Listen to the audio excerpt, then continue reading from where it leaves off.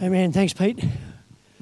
Look, my watch is broken, so I've got no idea of time. So someone's going to have to let me know when it starts getting dark outside.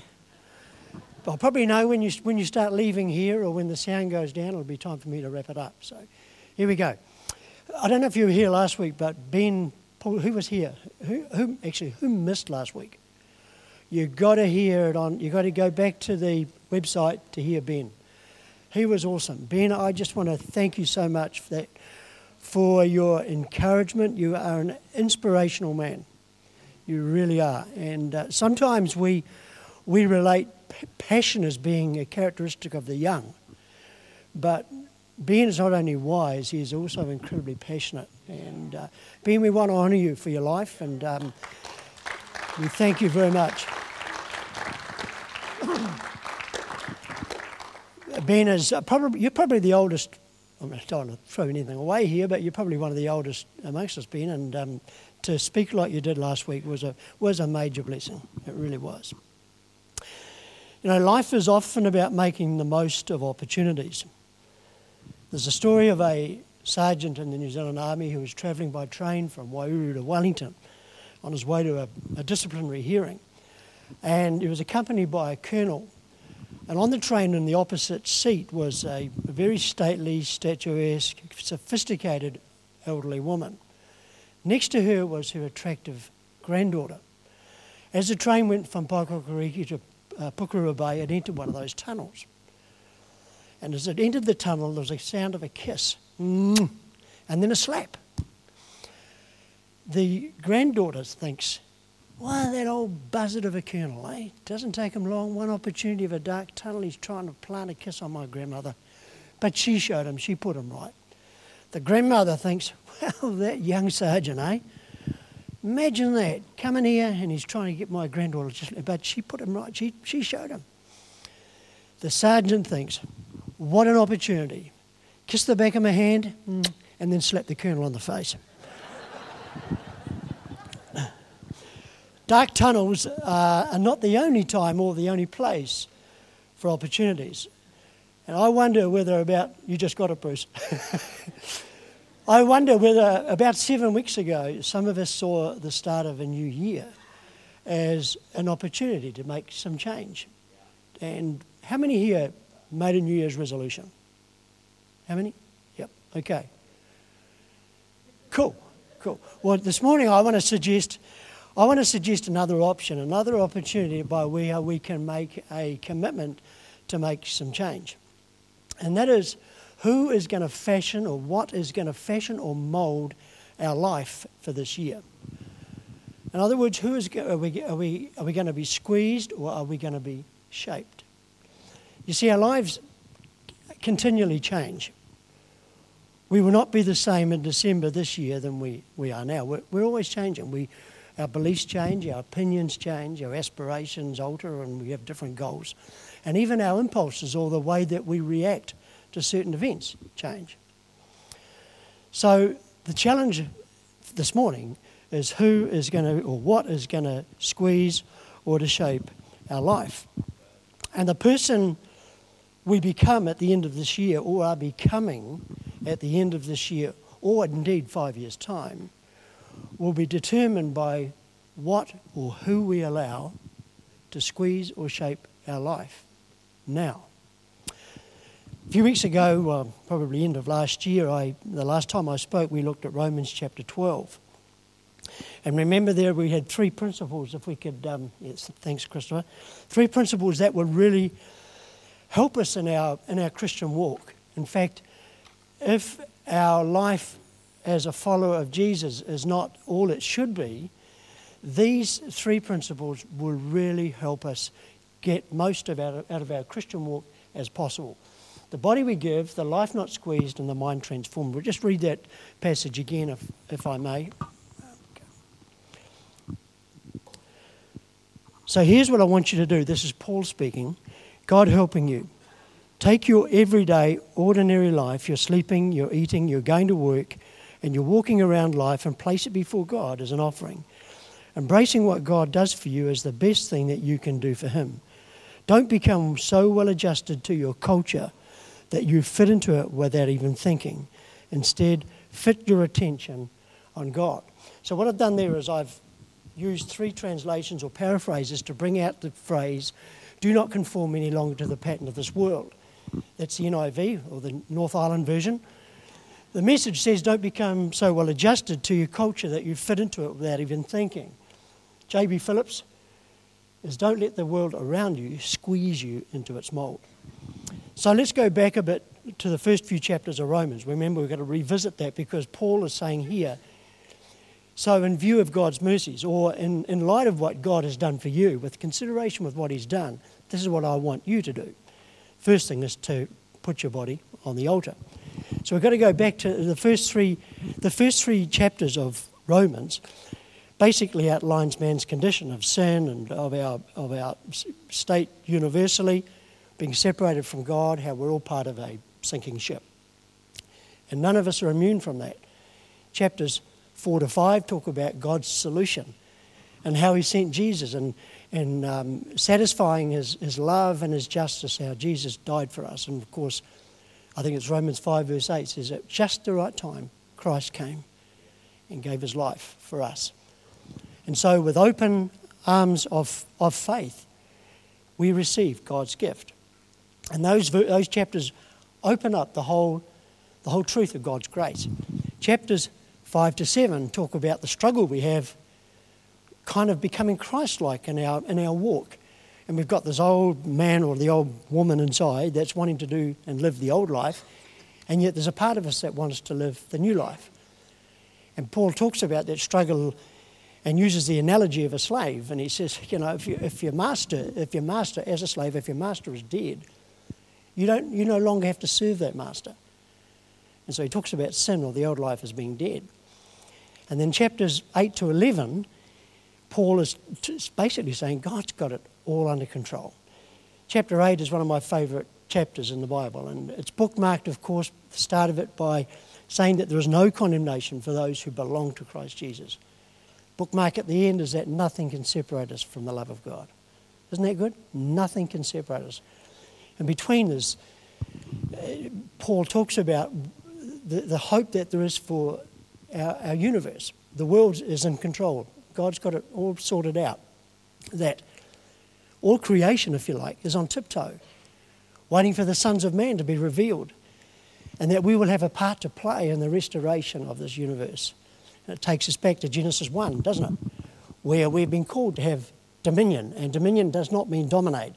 It means to steward and look after and to serve. And so there's some wonderful truths in there about what God has for us and about what God has for this world. And so in chapter 12, Paul starts off by saying, this is what God's done. Now I want you to do this. So the first thing is we lay our body on the altar. And it's not just our life, it's our body. It's our feet and our legs. It's where we walk. It's the things that we do with our hands. It's what we speak with here. It's the rubbish we listen to or can listen to with our ears. We no longer become a receptacle for other people's rubbish. We give our body, that goes on the altar. And our body, of course, when you as a living sacrifice, you can walk off the altar at any stage. So then he comes to what we're looking at this morning, and that is don't be squeezed into the mould that this world would squeeze us into, or don't be fashioned, or don't be conformed to the image or to the pattern of this world. And that's a caution, it's a warning. Okay, we're not to do it, not to be conformed, not to be squeezed into the mould. Two words that we need to grapple with in order to understand this passage. The first word is the word conform.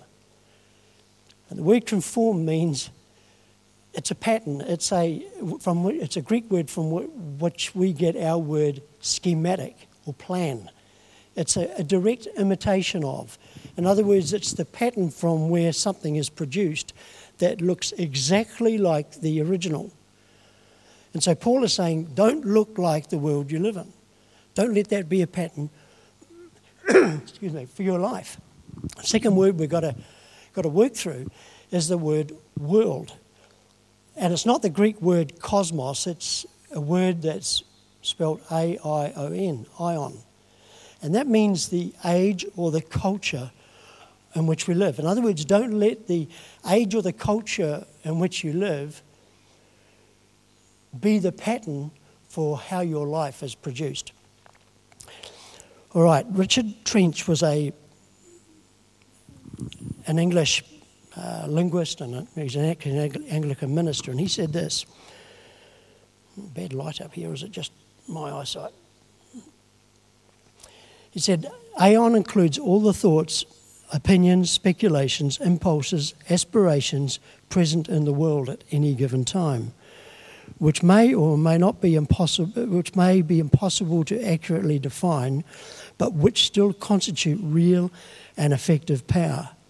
The moral or immoral atmosphere that we breathe. In other words, this ion, this world in which we live, this atmosphere, is a real and effective power that influences the way, not because we're breathing it, because we live in it, it forms who we are. Okay, let me explain. Guess what an atmosphere, if you go to the Thai, how many have been to the Thai restaurant at the north end of my part? There's an atmosphere that's created in there, right? There's hangings on the wall, there's statuettes or figurines, thank you, Peter, and there's stuff that's happening in that restaurant, costumes that the staff wear, that reflect the culture of Thailand, right? An atmosphere is created. Now, if you go down to Queensgate, there is an atmosphere at Queensgate. I've talked about Queensgate before. You know that Look, I've got nothing against Queensgate. It's no worse than any of the other malls that Satan has made. In fact, I went there. I went there a few weeks ago. I had to go there. I bought a new pair of trousers. Nice, eh? And thank you. And I didn't sit in one of those seats. You know, I took my own advice there because, you know, I've seen men sitting in those seats on the concourse, old men with cobwebs hanging off them. They weren't old when they sat down, but they were young when their wives put them there so their wives could go shopping. People die in those chairs, you know. Anyway, but there was an atmosphere created at Queensgate or in any mall, you know, an atmosphere that appeals to our, you know, buy this, you'll look younger, you'll look thinner, you'll look sexy, you know. And it appeals to our pride and to our what we want in life. In fact, it appeals to for us to consume. Even if we don't end up consuming, there's an atmosphere created. And we can be tempted to spend money we don't have on things that we don't need. How many of us, I'll ask a lot, I won't just ask the ladies, but how many of us, guys as well, have been shopping at Queensgate or another mall and gone home with something we didn't go down there for? Right. You've been enticed. You've been seduced. There's an atmosphere that's created. Okay. Right, I digress.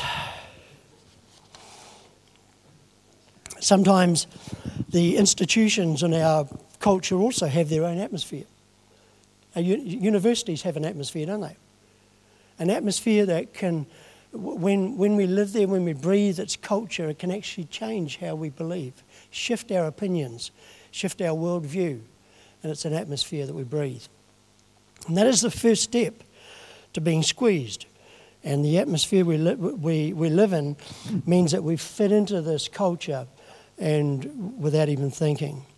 It's the first step in how we are squeezed. Then we can lose sight of reality. We can sometimes fail to see things as they really are. It's a story of an English seaman who retired to the Northern Lakes district of England and started a canoe hire business. And one day he was out on the jetty, a squall had come up, the wind had risen, the lake was really rough, and he was calling the canoes in.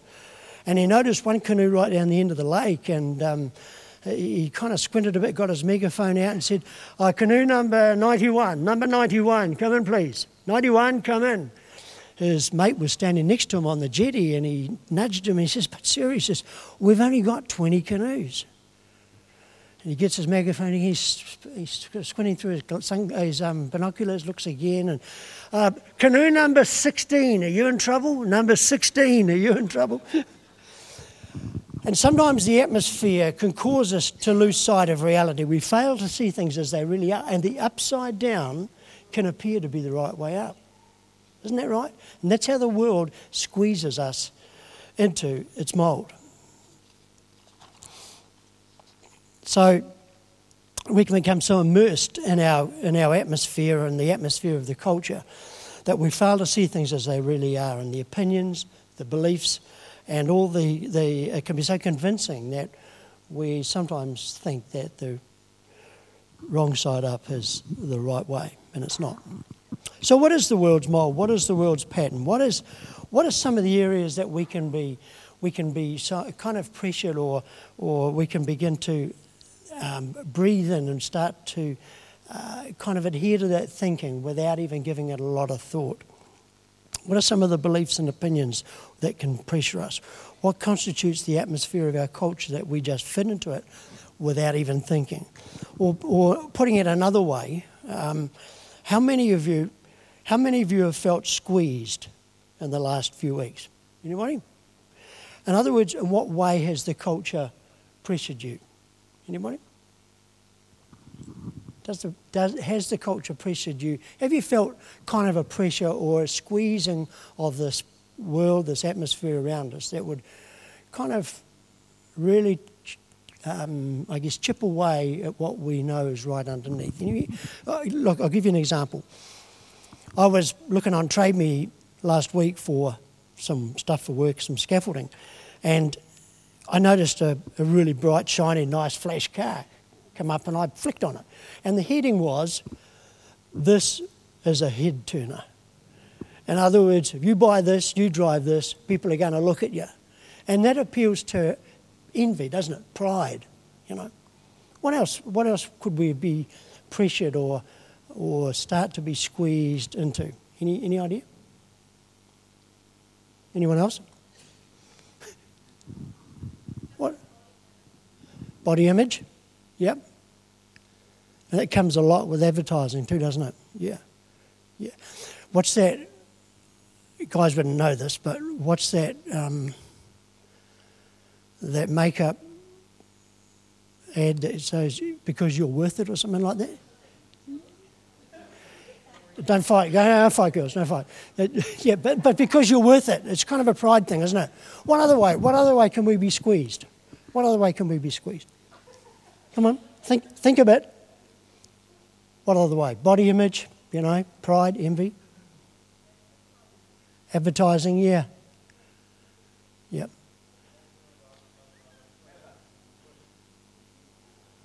Yeah, Ron. I think the advertisers, the food advertisers, I suppose, spend the most money on the fast food advertising. Right. I don't think there's any other advertising that's done that is, does as much advertising as the fast food advertising. Okay. Yep. So our culture tries to squeeze it. Can I suggest a couple of others that there are obviously some moral issues where, for any church, is kind of a hot potato, and might be good to talk about that one day, but not today. But I suggest one area. One area is me. Our culture says that I'm the most important. I'm number one, right? It's all about me. It's about my rights. It's about what gives me pleasure. It's about my pride, about what makes me feel good. It's about me. In Greek mythology, this Narcissus was the character who looked into the water and saw his own reflection, and became so engrossed or infatuated by the image of himself that he devoted the rest of his life to his reflection. And depending what story we read on that, it ultimately killed him. So it's about me. I'm number one, and we even instead now we don't do photos of gorgeous landscapes by themselves. We have to put ourselves in there. It becomes a selfie, doesn't it? It's about me. We become the centre of not just our world, but we become the centre of the world. And now you can actually marry yourself. You can become so infatuated with your own reflection and in love with yourself, you can marry yourself. It's crazy. I mean, I know it would solve some issues about having your in-laws at the wedding. I know that, but how do you deal with some of the problems like who's taking the rubbish out this week? Oh, me? No, me. Oh, no. I don't know. Am I getting older, or is that world getting crazy? Can you marry yourself? I mean, I don't know. Apparently, I read this week that Lady Gaga proposed to herself. How do you do that? Look in the mirror. Will you marry me? I don't know. Crazy. Another area that I think is an area that we're squeezed is what we treat as being of value to us. What we sign up for, what we give our life to, what do we invest in, what resource and energy do we put into the most precious thing in our life? What are we willing to commit our life for? What are we willing to climb on the altar, if you like, and give our life to? And so if that's the way that those are some of the ways that we are squeezed, what are some of the ways in which we should be shaped?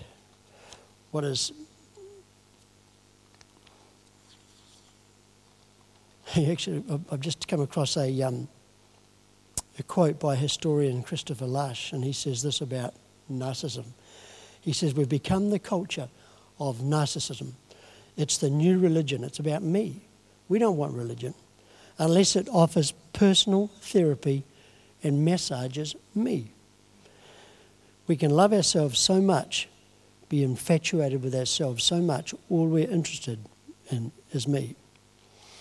So if the understanding or the kind of the squeezing we have about me and about our values, and that's one of the ways that we are squeezed and we become conditioned by the culture that we live in. If that is the warning not to be conformed or not to be squeezed into the world's mould, what is the way that we should be shaped? Now, in Romans 12 and verse 1 and 2, it goes into don't be conformed to this world, but be transformed by the renewing of your mind. I don't want to go there this morning because I want to go back to chapter 8, where it uses the word conform or shape. And have we got that on there? Yeah. Okay. I'll read it. I'm sorry running out of time, but I've got some stuff. I think we've got to kind of hit this.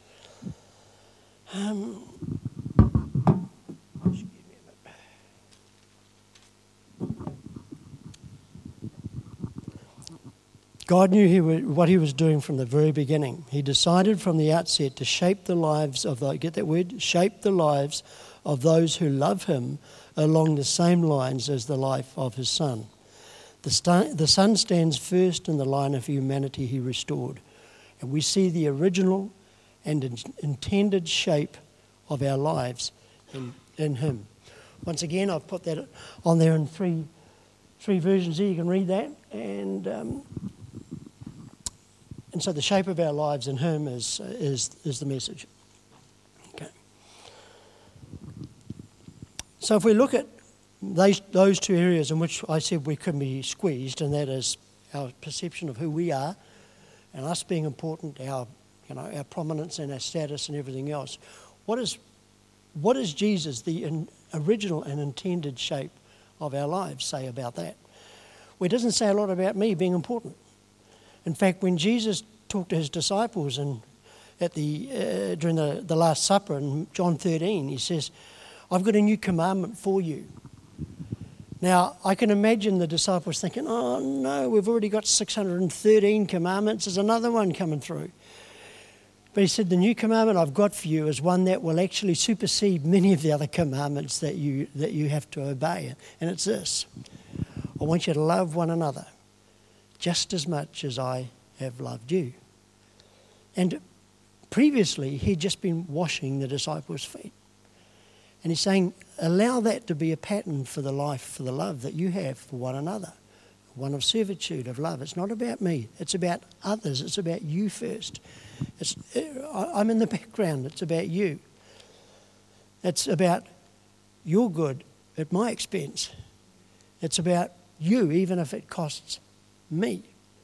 The problem with our culture is that we've made love a noun.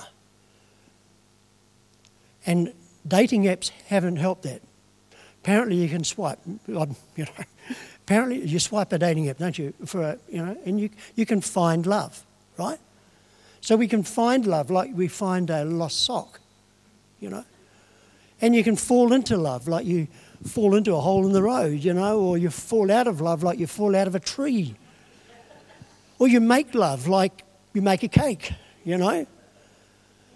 But love is not a noun, love is a verb. And Jesus reinforced that when he washed the disciples' feet. And then he said, this is a pattern for how to live. Love one another, just as I have loved you. And when we explore the life of Jesus, his teachings, how he lived, how he responded to people, and how he gave his own life, we see the pattern for the word love and what it means about me. It's your good at my expense, if necessary.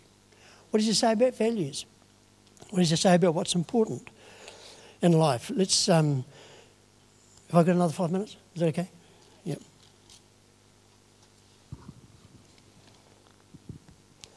He says, don't hoard treasure down here where it gets eaten by moths and corroded by rust, or worse, stolen by burglars. Stockpile treasure in heaven where it's safe from moth and rust and burglars. It's obvious, isn't it? The place where your treasure is the place where you will most want to be and you will end up being. We know that last part is where your treasure is, your heart will be there also. And I think that's the last slide. Right, it is. We've all seen how many of us have done treasure hunts as a kid, or seen the pirate movie where the treasure map is a kind of a discoloured piece of paper with frayed edges, and X marks the spot, doesn't it, where the treasure is. And the point is, where X is, the treasure, is exactly where your heart is, where your passion is, and where you will end up being. And so the treasure, if it's kind of a temporary thing, it's not worth pursuing. And the question then is asked, do we treasure the things of God and his kingdom and what Jesus has done for us and what we can do for him more than the temporary things of life which can be taken away? When I get placed in a wooden box and put in the back of a black shiny station wagon and get driven to Akatara Cemetery, there will not be a trailer being pulled behind with all my stuff in it. No, it'll just be me. And maybe a few teary-eyed people in cars following, maybe. I hope so. But it's just me. A hearse. You've never seen a hearse with a tow bar, right? It's just me. So what am I giving my life to? So this morning my challenge is, are we going to be squeezed or shaped? Are we going to be squeezed by the culture of this world, or are we going to allow the Jesus of the Gospels to shape our life? And I want to encourage you to read the Gospels, because when you read the Gospels and you're confronted with this God-man and what he says about life and how he lived and how he responded to people, what he said about love, how he loved, that will radically change our lives. That's my challenge for this year. Choose to be squeezed or shaped. Now, if you neglect to make a choice, by default, you will be squeezed. That's what will happen. The air that we breathe, the atmosphere that we're in, will end up, our culture will just fit into it without even thinking. And that'll be the mould that we're squeezed into. But we need to make an active choice of saying, God, I want to be shaped by you. If you've never made a commitment to follow Christ, if you've never made a decision that he is the one that you want to shape your life, and you've never started that journey, the reason that this is really important is that the squeezing or the shaping of your life is not just about influence, and it's not just about control, but ultimately it's about ownership. Who is going to own you? Who is going to own your life? Is it going to be you with the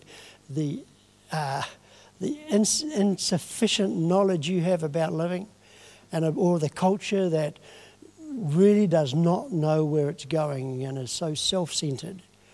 Or is it going to be the one who knows the original and intended shape of your life?